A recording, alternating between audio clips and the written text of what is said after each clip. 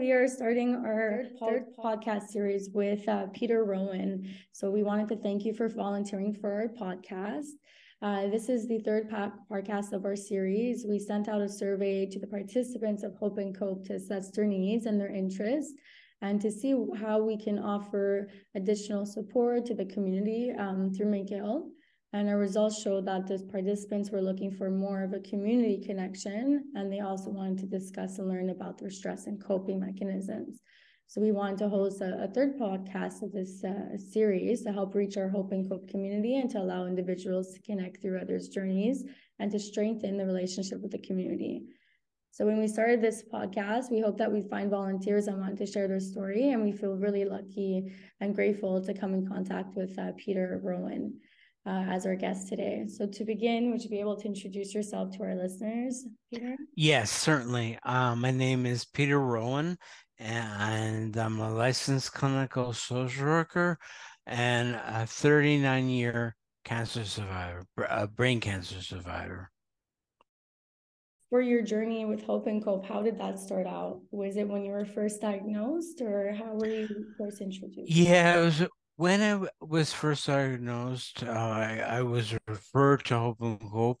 At that point in time, I went to get a wig because I was going through radiation, and it turned out I needed a wig and a wig and a wig because my hair never grew back. Of course. Because I was given an accidental overdose of radiation during my treatment. They've helped me and to be the person I am today, and to also strengthen me over time, help me develop resilience. Of course. I want to just say that you look great even without the hair, with the shaved out. It's a nice message that you're going to give to our listeners too. Of course, you have a scar for your 39 years of journey battling with cancer. Well, multiple. Yeah, multiple. But they all tell a story. Yes. A story of your life and your journey with cancer. Yeah. So we jumped right into the interview right away and starting to get to know you. So I'm going to continue off with these questions so we can understand more of the path that you took and the challenges that you might have faced. So is there anything else with your journey that you wanted to share with our listeners? Was there any challenge that you've encountered during these 39 years? It could be a specific moment in your journey with radiation, with chemo? With brain cancer, it affects personhood. So you become a different person after the treatment. So you have to adapt to the new person who you become. And that's sometimes very difficult to do, to figure out how to adapt. Like if you were good at math before the one brain tumor, and then after the tumor, you're no longer good, but you have to find something that is that you are good at, and then you can make a career out of. So you find that you've changed over time, and now you're Yes, I've got 3 master's degrees, and a new one after each tumor. But to developing the skill sets to become more proficient with one field or the next that I wanted to embrace. Of course. So that's so impressive that you're able to do that despite everything that you went through. And when you say that you changed over time, is it internal changes? Internal changes and external. Well, mostly internal, because I feel that because of this kind of cancer and perhaps others, I've had to become very self-aware of my strengths and weaknesses, and look at challenges as opportunities. I look at what's my opportunity at this juncture during a challenge, and what can I do instead of the old thing I did what can I do new that I can do well? I think that the fact that you've had this many years to get to know yourself and you've always had different challenges come Right. your way, that you've not only grown as a person, but internally, externally as well. You have a story to tell, and that's who makes you are today. So I really appreciate you coming onto our podcast to explain this to our listeners and being so open with sharing that. Because I know that you've gained the resilience, but you're also putting down your personal barriers to share your story with us. Right. I really appreciate that. And so you were introduced with Hope and Cope, like you mentioned, with your first wig, and during these 39 years, how did Hope and Cope like support you? Well, I moved to Chicago for 25 years. And then when I came back, it was right after my partner died. He had brain cancer also. So Hope and Cope was there to help me through the grieving process, through the morning cafes or the morning walks or whatever we call them. And so that was very helpful. So at different stages, I had different needs. So just as different people at different ages have different issues, different needs that they want to tend to, in different stages, different types of cancer at different times present different issues. So they were not only there for your personal journey, but also for the grieving process. Right, Of right. course, I want to offer you my condolences. That's a lot for you to go through. It was a very, very solid time of my life because I didn't have to deal with petty things. It was important that the time counted. So he was in hospice for 3 months at the end. And so we had to make every moment count. Of course. Um, so that was a rewarding period. It's, ironically, it sounds like it might be depressing, but it really was not. It was really a period of which I was grateful. Well, of course, and I think that just shows who you are too. You seem to be someone who looks at the positive things in a difficult situation, and I I really try. you try to, of course. But to speak out here today and reflect back on that challenging time shows us that as listeners that you're very positive and attentive person, and I think that any day and any second and any day really does count. And I think being diagnosed and going through health challenges maybe tested that and tested the time that you've had between you and your partner and just for yourself, of course. Would you be able to share with us any other activities that you felt with Hope and Cope were beneficial to you? So I know you mentioned the walks and the The morning. walks and exercise in general is soothing to me, and so I I think the walks, but also realizing Hope and Cope to me is a community. And so we have different people, members and volunteers. They're at different stages of their cancer journeys, and they have there is such a diversity of the members and the volunteers that there's somebody could walk in and immediately relate to somebody in one circumstance or another and feel at home right away. I think that's the beautiful thing about Hope and Cope. They always make you feel that warmth and loved and acceptance and connection through other people's journeys. Is there a particular person that you've met along your way that helped you feel that warmth through Hope and Cope? Yeah, there's been one person actually I was very close with for a long time. Well, since I came back from Chicago, and unfortunately he's now passed.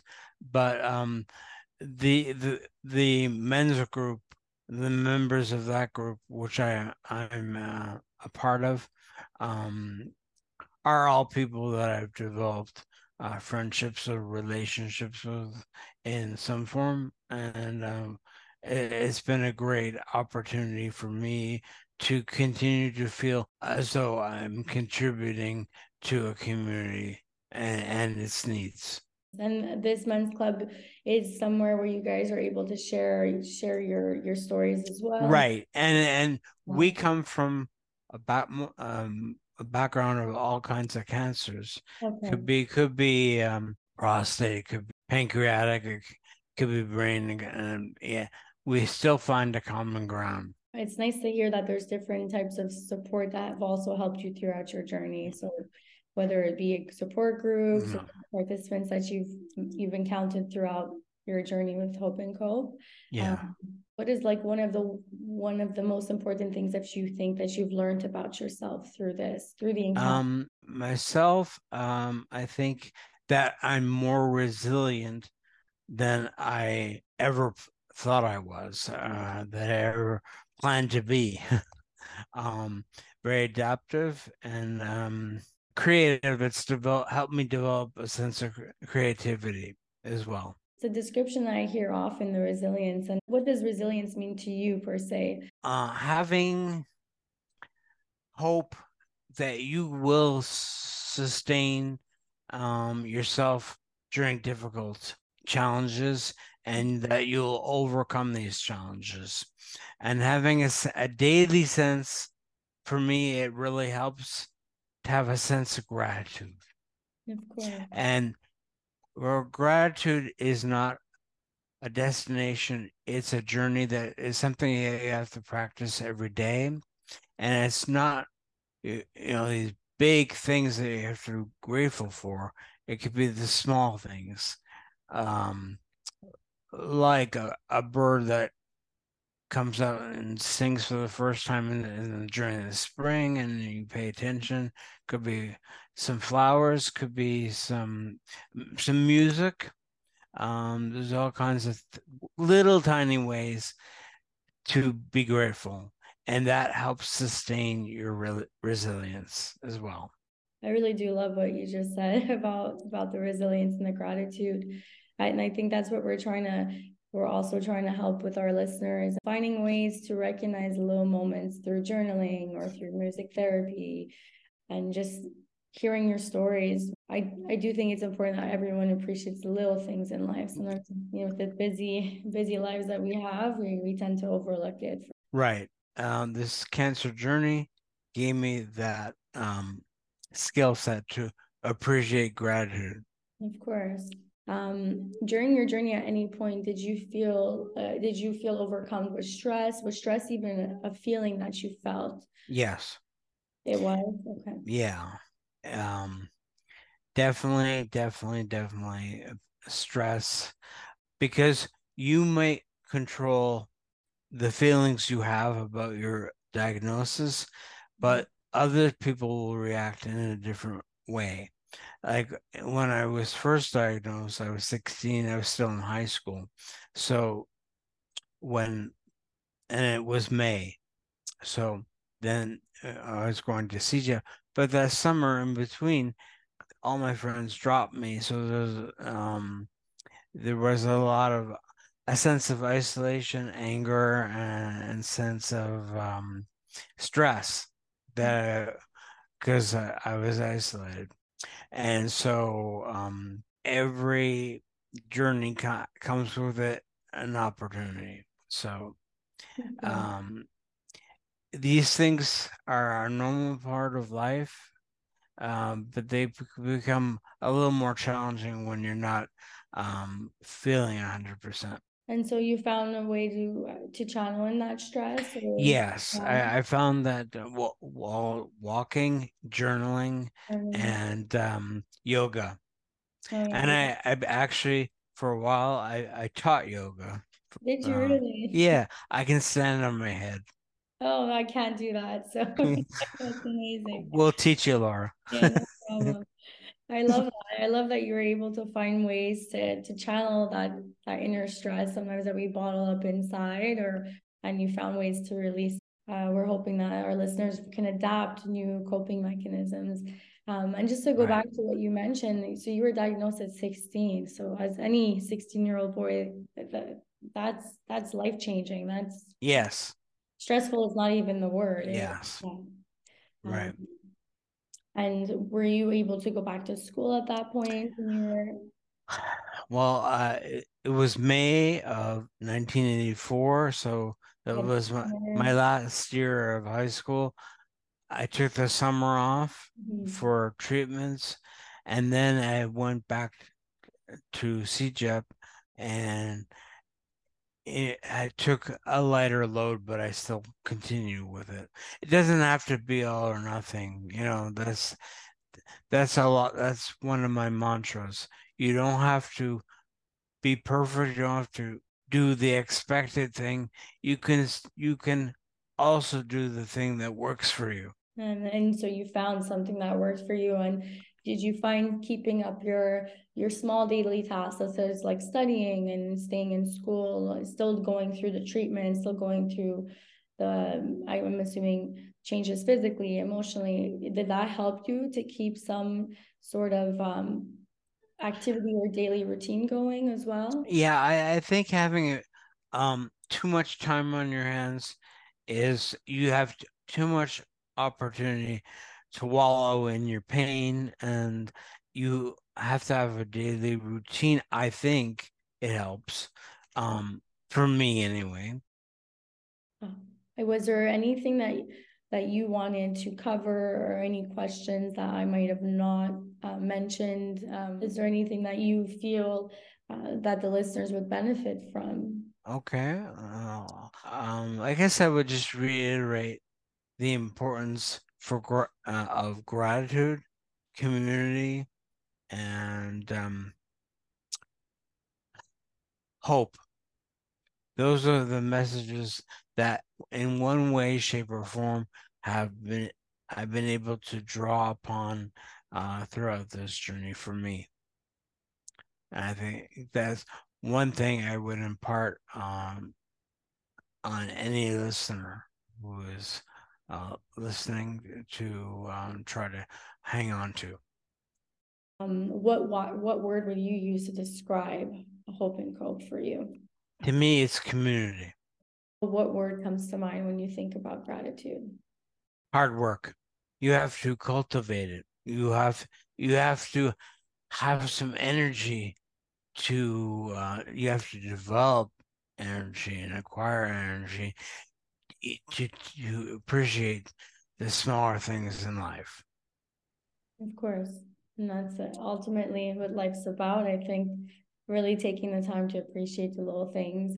When we asked you to be a volunteer, I didn't realize that you went through such a long journey, that you've had so many challenges. I really feel appreciative that you were able to come speak with us today. And the fact that you are so open to share your story. Yeah, and that's the other thing is um in community, in addition to that, is that our diversity. Yeah, hope and cope, whether it's the members or the volunteers, um helps build connections with people.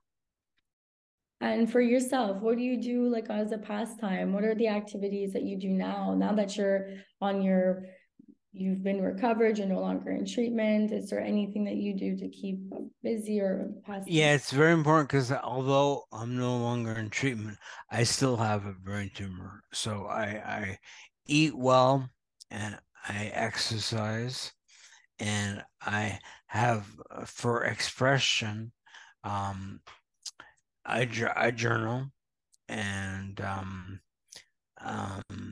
that helps because something needs to be released somehow, whether it's through exercise, um, or through journaling, or whatever path you choose. You have to you have to release the emotions that are potentially damaging to you, that are not helpful, and that you can acquire easily, um, by not expressing them. And for your journal entries, is that something that you will keep for yourself? Is it something that you might maybe share with the public? Is it your safe space where you just journal? Is that something you've ever thought of? So far, it's my own personal thing. I never really thought of publishing them, but I could if it were something that would be of help or of interest to somebody else. And that's why I think the journaling activity that we're going to try to introduce will hopefully allow people to feel some type of release, and doesn't have to be a formal journal entry. Like, I'm sure you just write down your feelings and your day and your struggle, or a positive thing as well that happened in your day, and that can you for sure. And it can be something entirely about unrelated to cancer, because if we volunteer and we work in cancer, you have to have something that restores balance. That's another word I would attribute to Hope and Cope, is balance, because they have the gym or exercise rooms downstairs, and they have the groups upstairs that so you have to look at different things when you're trying to recover.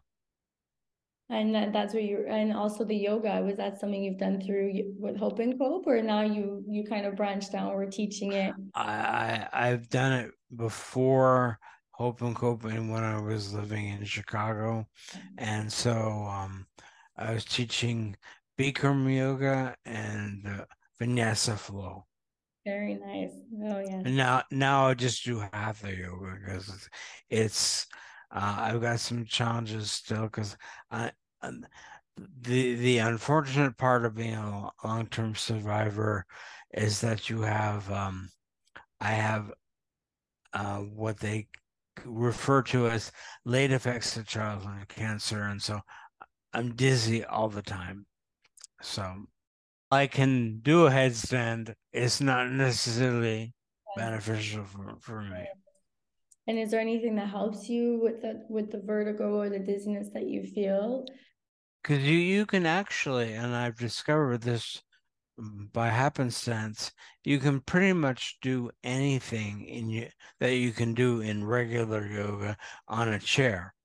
So you can still get a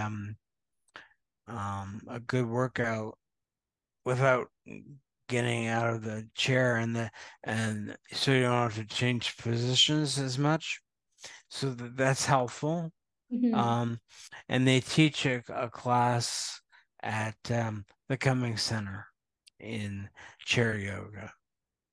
Okay. And so maybe that's an alternative that people can use. I know Hope and Cope also used to do chair yoga, but if it's helping you with your long-term dizziness and you can still remain active, that's The idea is continue to move despite your limitations. And I just maybe to close off our session together. So I wanted to thank you so much, Peter, for coming on to this podcast with us. I think your journey is exceptional. The fact that you were able to overcome so many health challenges and grow, and I can tell that you're such a calm person and that you've discovered yourself. Not always. Not always, and that's okay. But I can see that you've discovered a lot of progress, not perfection. Of course. That's the one last thing I would leave with other listeners, is just try not to be focused on not being as perfect as you were before the treatment. Progress is more important than our